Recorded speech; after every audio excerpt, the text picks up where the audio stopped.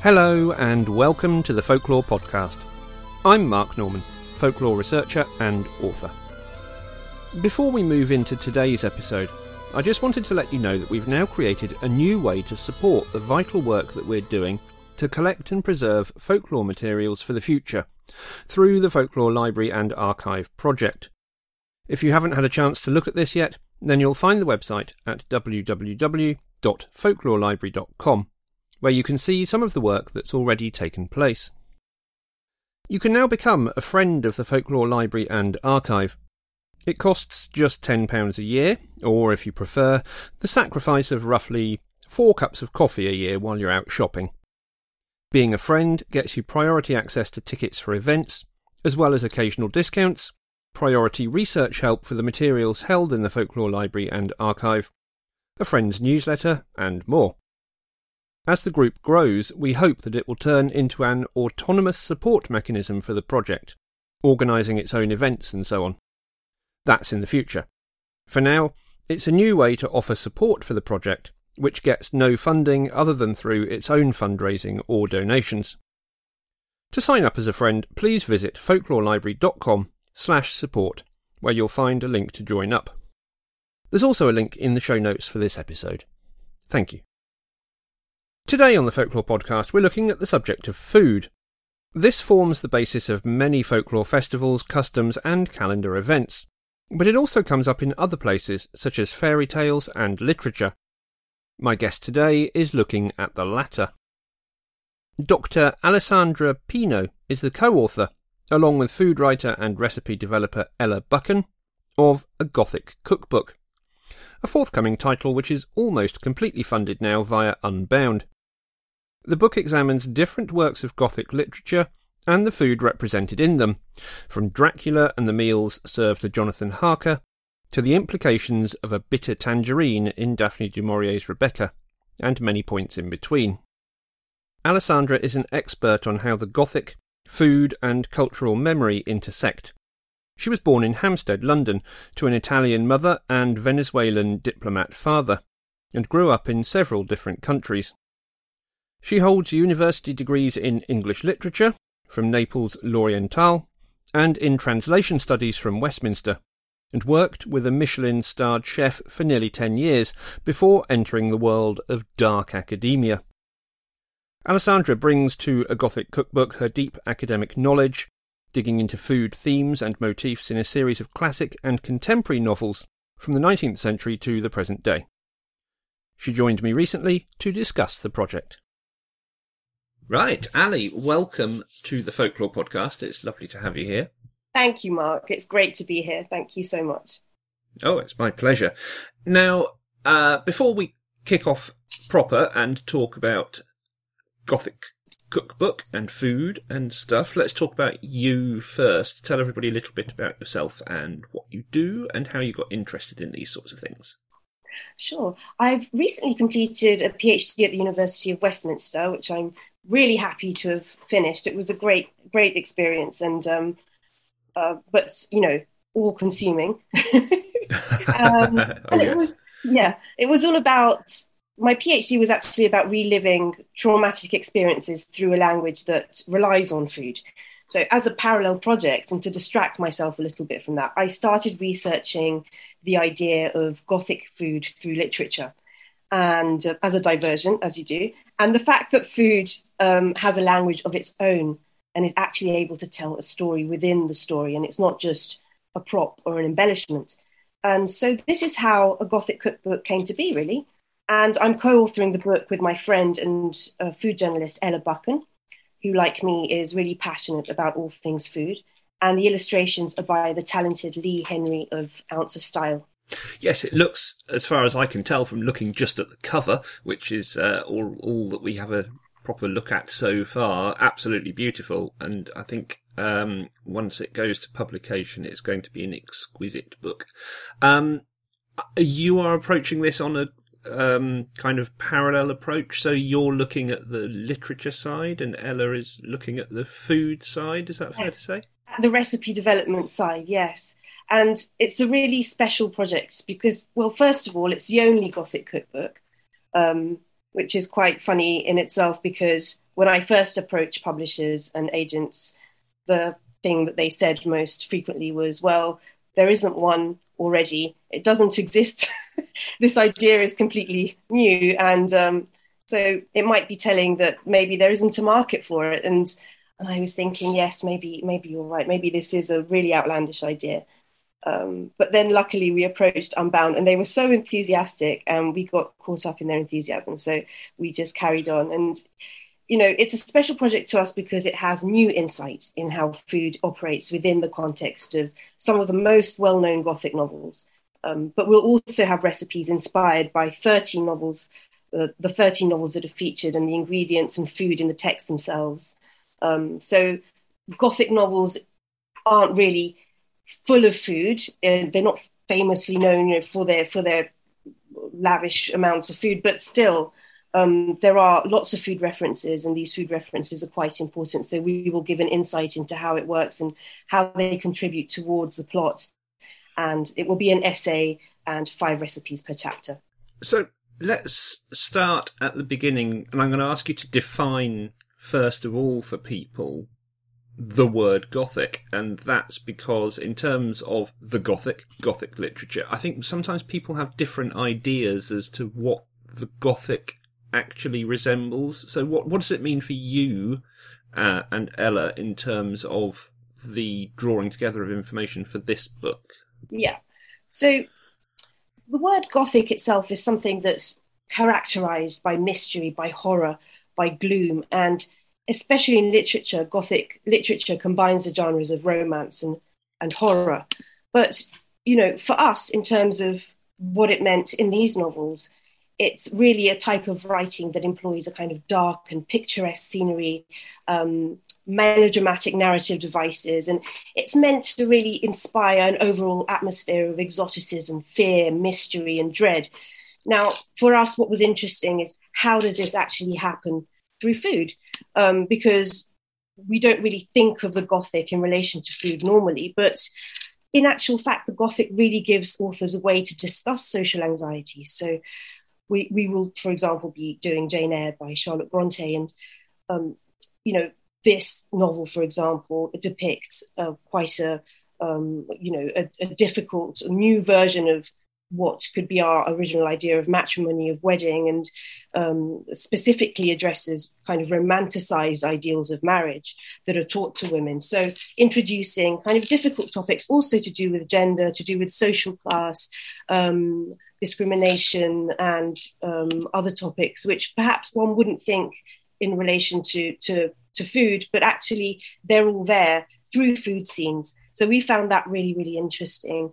Take, for example, Rosemary's Baby as well. We get an insight into the relationship between the characters through how they eat and what they prepare, and the dynamics of what they actually talk to each other over the kitchen table or the dinner table. You've got some other ones in there that you would expect to see. Dracula is obviously in there. The Woman in Black is in there, which is wonderfully Gothic, and I think everybody should have a crack at bone broth as a as a recipe at one point in their lives, surely. What else have you chosen in terms of the stories? So we have The Bloody Chamber by Angela Carter as well, which is also another kind of insight into a difficult relationship there of what should be marital bliss, but in fact isn't really. And then we have The Haunting of Hill House by Shirley Jackson as well. The Picture of Dorian Gray, where there aren't vast amounts of food, but again, there might be some food references or small details that we can then have use as an inspiration for recipes, basically.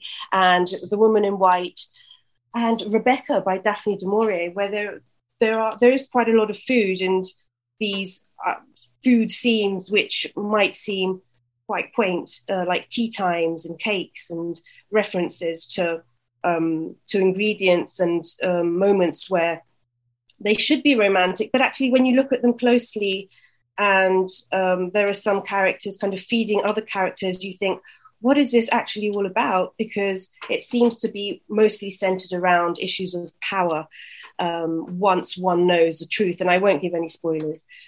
But I mean, they're well-known novels, but you never know. Someone might not have read Rebecca or Dracula. It's unlikely, but yeah. So it's more about uncovering these darker aspects of what relationships between the characters are, and how food gives some telling signs of what will happen in the future. A lot of the time, we have types of food that can give us maybe a clue as to how the plot will develop. And we only realize that if we have food in mind as we're reading those novels. And lots of the novels I've already read, maybe, 2 or 3 times, but it was only when I reread them with food in mind that I realized, oh, this is what the author is doing. And the interesting thing for me was kind of thinking about the fact, did the author even do this consciously, or was it the subconscious effort? It wasn't a conscious effort. It was perhaps something that they weren't thinking about, but because food is so ingrained into our everyday, and it's something that we do multiple times a day, we don't even realize how much it absorbs what's around us and the social aspect of it. So that's what I find really fascinating as well. Yes, it becomes ritualistic, doesn't it, in some senses, at certain times of the year. For us, Christmas is an obvious example for a lot of cultures where food becomes something of a ritual.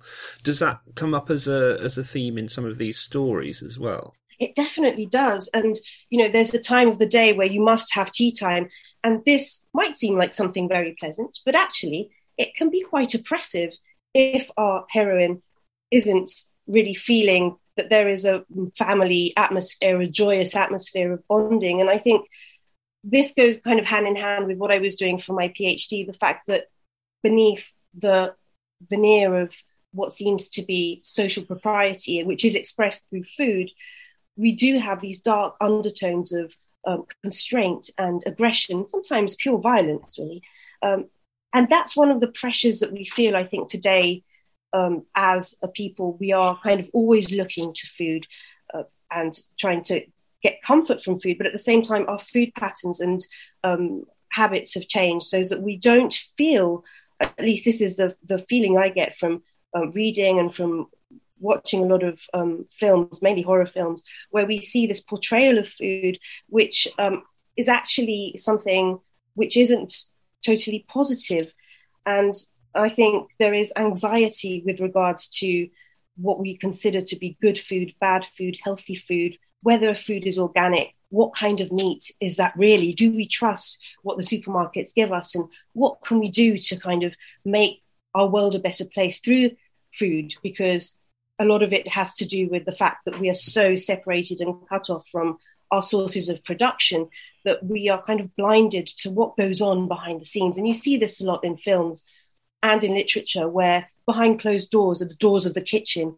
You don't really know what's going on. You trust that what will be served at your table is something healthy, something good, that it really is organic. But how do we know 100%? Sometimes we don't. So we have to kind of trust that it's okay to eat, if that makes sense. And I found that really, really interesting. And then so that I went back in time, because I noticed this trend in films and in horror films, kind of from the 80s, 90s onwards. And I thought, how interesting, here's the devil, and that comes after a food scene. Or, here we have a single parent family. They're just eating a slice of pizza because, the mum can't be bothered. So it's also very gendered, for example. And then some monster appears from a cupboard, or a wardrobe or something, or from under the bed. But it's always kind of following and very, very interlinked and related to food scenes. And I thought, what is this anxiety that we feel that always comes out following food, or, very close to what we eat? And so I went back in time and I started looking at some of the most famous Gothic novels and how they use food to create a sense of anxiety. And I thought, how interesting. Food should be something joyous, we bond at the kitchen table together as a family event, but it's not. It seems to be shifting and changing, and I just found that really intriguing. Give us a couple of examples from the works that you've chosen that inspire the Gothic cookbook as to how food is used, how it appears within those stories, whether it's a mechanism for something in particular or whether it is literally just a delivering of a meal? Yeah, I, for example, one that really surprised me was because I'd read the book many times and I hadn't particularly noticed any food in it. But when I read Frankenstein with food in mind, and I was really, really taken aback because scholarship hasn't really overly focused on the Frankenstein creature's vegetarianism, but the monster is vegetarian.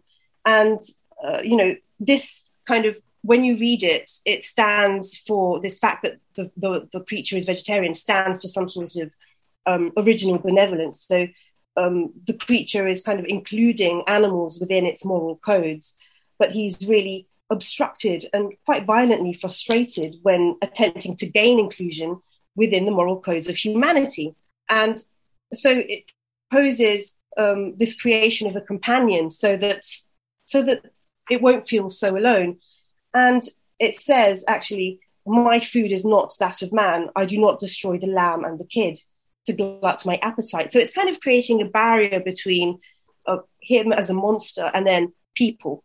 And vegetarianism is that way in which the creature marks a difference and the separation from its creator.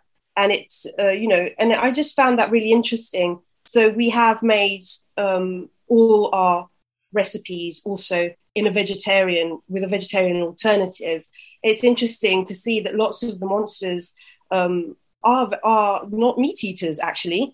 And this is a trend that's continued now in the Gothic novel, where you get vegan serial killers, or you get, the fact that you don't eat meat doesn't necessarily mean that you're good. So there's this kind of twist in this sense. And so, yeah, I just found that really interesting. So the fact that... Do you think that's cultural, or do you think that's deliberate as kind of an offset? So the blood and the meat and the horror sits in the killing, and then it's offset by the food being the opposite almost of that. Is it deliberate in that sense, do you think? Or is it just a reflection of changing times? Yeah, I wonder if it's that we've absorbed this idea that we do good if we don't eat meat.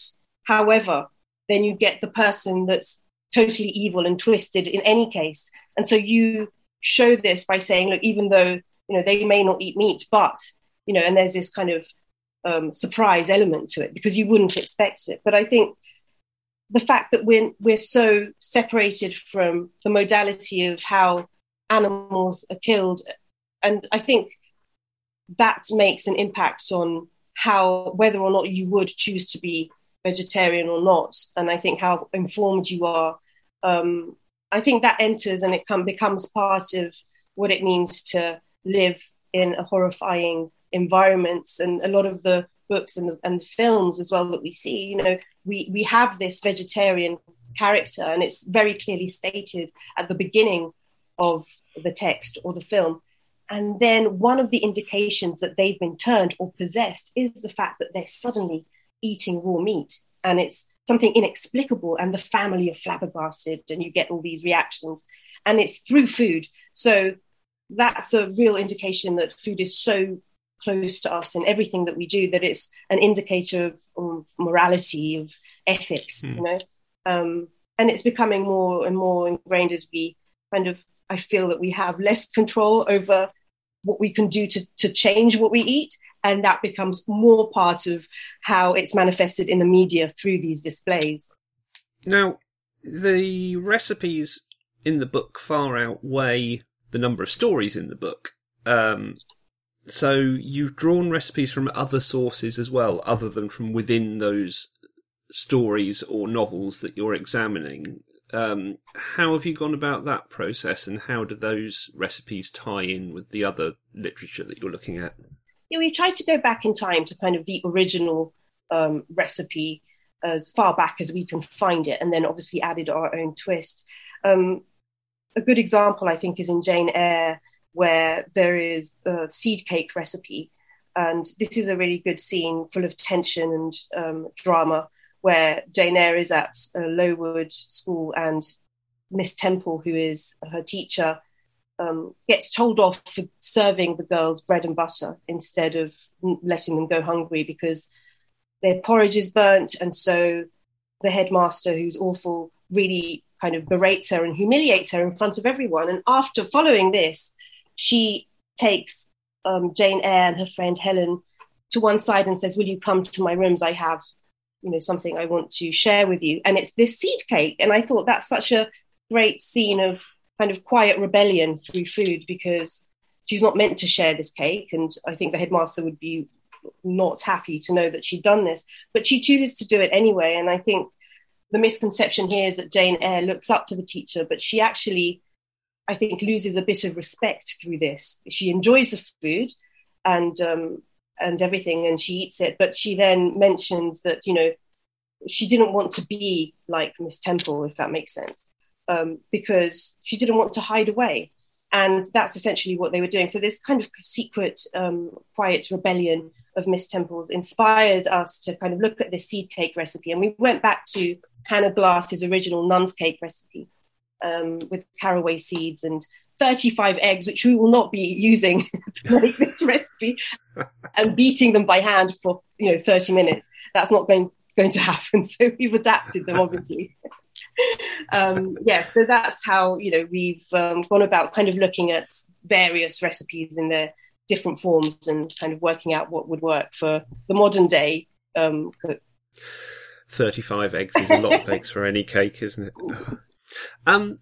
We think about food in terms of particular literary styles. Fairy tales, for example, there are obvious motifs where food comes up. I'm thinking of like the poison apple, for example, as a particular mechanism.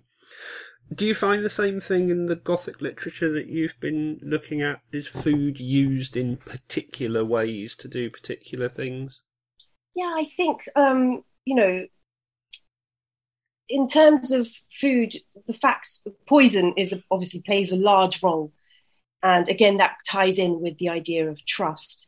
And it may come from the most unexpected sources. So especially in fairy tales, you get the mother.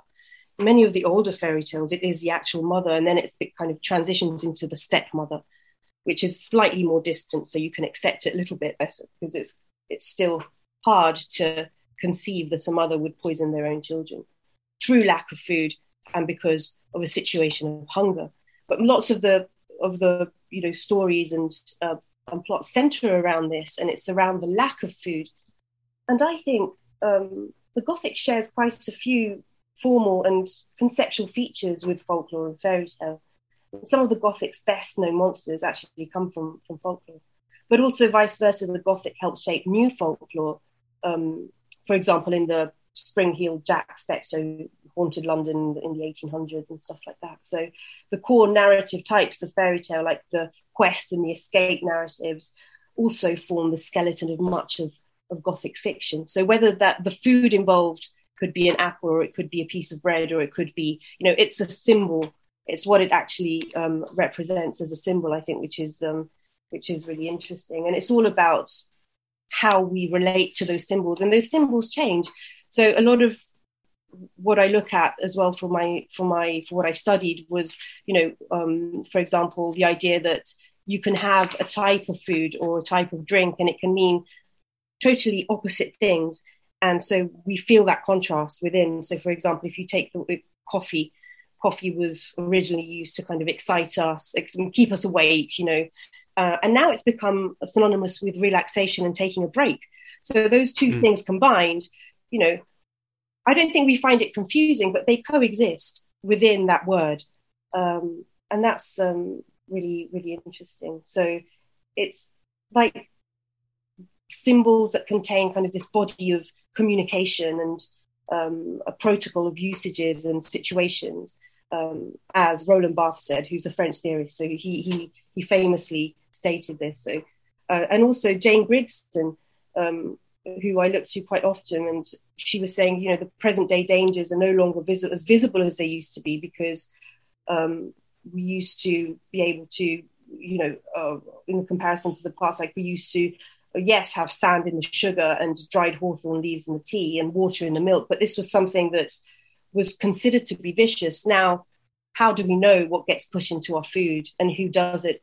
And it can be quite legal to change and modify and add enhancers. And so there's this sense of growing mistrust And this mistrust goes back to folklore as well. Like, can you trust that the apple is good to eat or not? Or are you going to, be killed by it? Do you think there's a cultural shift in the way that food is used in literature now as well? Because there's a cultural shift in the way that food is consumed more generally. So, in more modern times, there's less concentration on the dinner party and the partaking of food and discussion over a long period of time, and more the kind of get into a fast food joint, grab something to eat, get out again and get on with something else. Do you think that change carries across into literature and food as well? I think it does. And there's a great book by Sidney Mintz called Sweetness and Power. And even in the 80s, he was mentioning the fact that our lifestyle is changing. And so we don't have enough time to find pleasure from sitting down and bonding through food with other people. And that was the primary function of food, was to share it, to bond in many ways. And now it's kind of the opposite in the sense that you nurture yourself through food, but we don't have that time. So we kind of overlap and overlay different activities in order to gain increased pleasure. So we might eat and at the same time be on our phones, watch a film at the same time. We're doing three things at the same time. It isn't just that you sit down and you take that opportunity to converse with someone. It doesn't fit into our lifestyle anymore. And this hurried approach to food we see quite often in books and even in science fiction, the idea that you can just take a pill and it should give us enough nutrition. We don't need that social interaction anymore. Well, that was the basis of what food was all about. Because of our lifestyle and our lifestyle changes, that's kind of also changed. So yes, you can definitely see that. And, the idea of the vampire and how a vampire eats, there are different books that portray now different types of vampires, and they're quite sympathetic now towards vampires and the portrayal of these monsters. They're not so monstrous. You actually, even starting with Interview with a Vampire by Anne Rice in 1976, you're already seeing how vampires are more emotional beings. Also with Twilight, so you kind of instead of being maybe looking down on a vampire because they're a monster, you're actually trying to kind of see the good side, and that comes hand in hand with how they eat and what they do and how sympathetic they are towards their prey. Yeah, it'll be interesting to see. They've just they're just in the process of filming, aren't they, for the Vampire Chronicles and the other Anne Rice works that the rights have been taken up with now. So it'll be interesting to see how those portrayals do actually come across into the latest iteration of those things later in the year. Exactly. And you have this deception, with Bram Stoker's Dracula. He's the type of vampire that will trick you. So when Jonathan Harker arrives at the castle, there's this big flourish and he lifts up all these tops of the dishes. And of course, it's all cold food, and he doesn't eat. He doesn't participate in the food. So you feel Jonathan Harker's kind of loneliness, and you sympathise with him rather than with the vampire. But lately, all the kind of latest vampires, you would sympathise more with them in many ways, and so that's an interesting change in how we view these particular monsters. Yes, of course, because Jonathan Harker is being presented with a social situation where that social aspect can't be present because he can't have anybody to dine with. No. So all the mechanisms for it are there, aren't they? Yes. Apart from the social aspect. Exactly. I mean, just generally, even in Disney, I mean, we're looking at these characters and these darker characters. I mean, even Cruella de Vil or Maleficent, we're looking at their backstories and like, why did they become so monstrous? Why did they become evil? And we're sympathizing with them. So isn't that an interesting kind of twist in how we view these characters that have always been evil? And now, we're trying to understand why. Do you think that means that we're losing the monstrous aspect of this kind of literature? I think it goes hand in hand with thinking that in many ways, we are more accepting of the monstrous because the monstrous is closer to who we are. And I think that is reflected in food, the othering of food. It's a sense of anxiety when you're not cultivating your own vegetables anymore. You're not rearing your pigs. You're not, slaughtering your own cattle.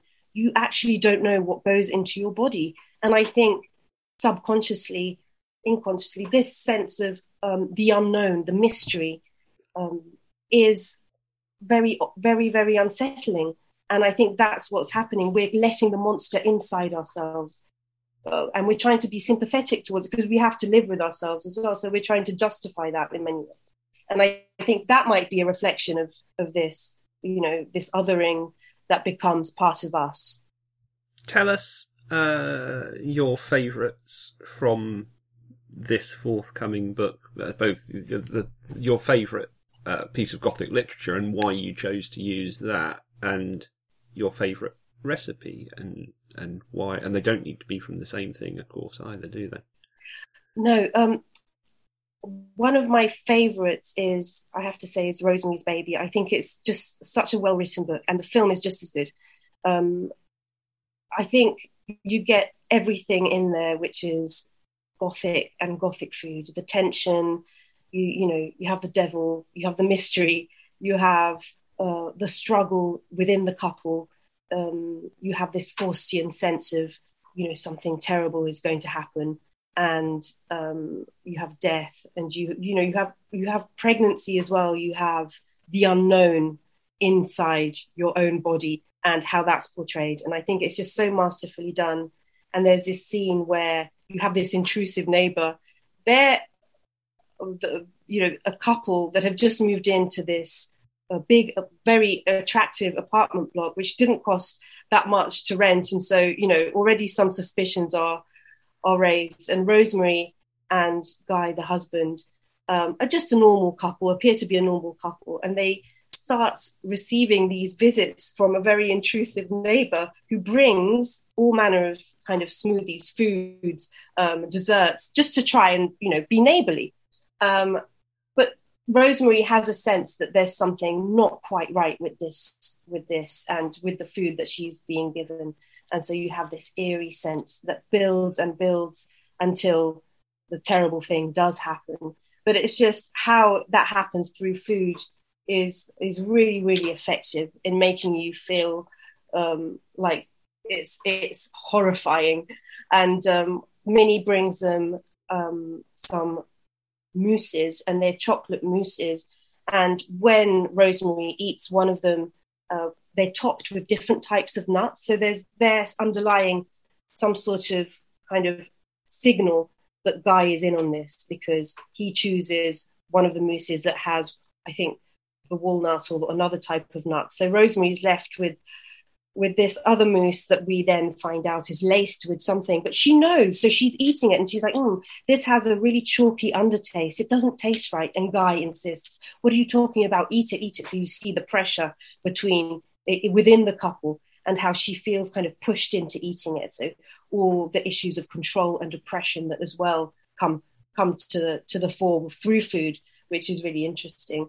And then she spits it out into her handkerchief, but it's too late because she has ingested some of it.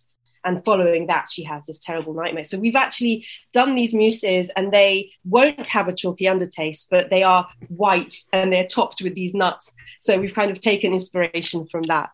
So that's one of my favorites, my absolute favorite. How many horror stories start with somebody coming around and saying, I've brought you an apple pie? Or... Exactly. Or an apple. So I've just moved in next door. Here, have this. It's you won't die. Have you got any particular favourite recipes that are in there from the novels or from other sources? Well, we're doing the paprika hendel as well from Dracula, and that's spicy and really tasty. I mean, the thing that we talked about to begin with, Ella and I, was we don't want this book, the idea, of the Gothic book. I think the pushback was, it's going to be full of like these gimmicky, disgusting recipes. It's not. It's all wholesome food, traditional food with great recipes, and that will be a pleasure to eat. It's not, this idea of Gothic food and food and horror can be quite unsettling and disturbing because of what we see and what we're used to. We just think, oh, there'd be an eyeball, in a soup, or a tooth in a cake. That's what you're used to. That's what you see. So I totally understand that people kind of question that, but we've explained it as much as we can. And yes, hopefully when people pledge and they buy it, they will see. But yes. Yes, and let's come on to finish off by looking at that process of pledging and buying and how this book is to come about. So this is being published through Unbound, which means that it's like a Kickstarter, isn't it? A particular amount has to be raised through pledges in order for the book to go ahead. Now, at the time of recording, what is it now? It's the beginning of May. We're on 90% of the target. I can't believe having it. Been raised, which is absolutely awesome. So it's nearly there, isn't it? It is. So if people fancy this book, and why wouldn't you after that description, let's be honest about it, and they want to go and pledge, and by doing so then guarantee themselves a first edition and various other things, what will they be receiving? What options do they have available to them? There is the hardback copy with a signed hardback copy, non-signed hardback copy, paperback, an ebook as well. And then there are kind of different pledge levels where there's even one where we'll bring you a Rebecca style tea with the cakes. So, in person. So that will be exciting. And so there's lots of different levels. And I think the cheapest one, there's a paperback. It starts at £25. As you said, we're already 90% funded, and we just can't believe it. It's really incredible. We started in June, so it hasn't even been, such a long time. So we really weren't expecting it, but it's just overall been a lot of great responses and excitement over it. Yes, it's gone really well, hasn't it? And that's great to see. And it shows that those publishers that said, well, there obviously isn't one because there's no market for it, sometimes need to consider that maybe there isn't one because nobody's thought of doing it yet. Yes, exactly. And I think, it is a niche idea, and I think you have to be personally invested. And I think there was, just that kind of person in Unbound that was enthusiastic about the Gothic, understood the idea and could visualize it and see it, and so that made all the difference to us. So we're really happy to be working with them because they like the idea. So let's see if we can't get that other 10% sorted out. Can you give people, I will put a link on the website and in the show notes, etc., but can you give people the URL as well if they want to go and have a look at the book in more detail? Absolutely. So it's Unbound, a Gothic cookbook, and if you use the discount code GOTHICPOD10, you get 10% off. Yes, and please do follow us as well at a Gothic cookbook on Twitter and Instagram. Excellent. Thank you very much, Ali. I will put that discount code and the links in the show notes and on the Folklore Podcast website page for this episode, so people can just go there with a single click and pledge, and hopefully we will get this to publication soon, and then you can come back once that's happened and we can look in more detail at some of the contents of the book and have you on the book club to do an episode about it too, so that would be brilliant. In the meantime, you have now completed your PhD. We're 90% of the way through Gothic Cookbook. What's next for you? Well, at the moment, I have a few ideas on different books that I'd like to do, but one of them is a romance cookbook. So I'm really excited about that. So perhaps a similar concept, but looking at romance novels and lots of titillating food in those. I shall look forward to hearing more. In the meantime, thank you so much, Ali, for taking the time to come on and talk about a Gothic cookbook, and I wish you every success with your last 10%. I can't thank you enough. Thank you so much, Mark. Thank you very much. It's my pleasure. My thanks to Alessandra for discussing a Gothic cookbook. At the time of recording, the book is 93% funded on Unbound, and so I hope it won't be too long until it sees publication.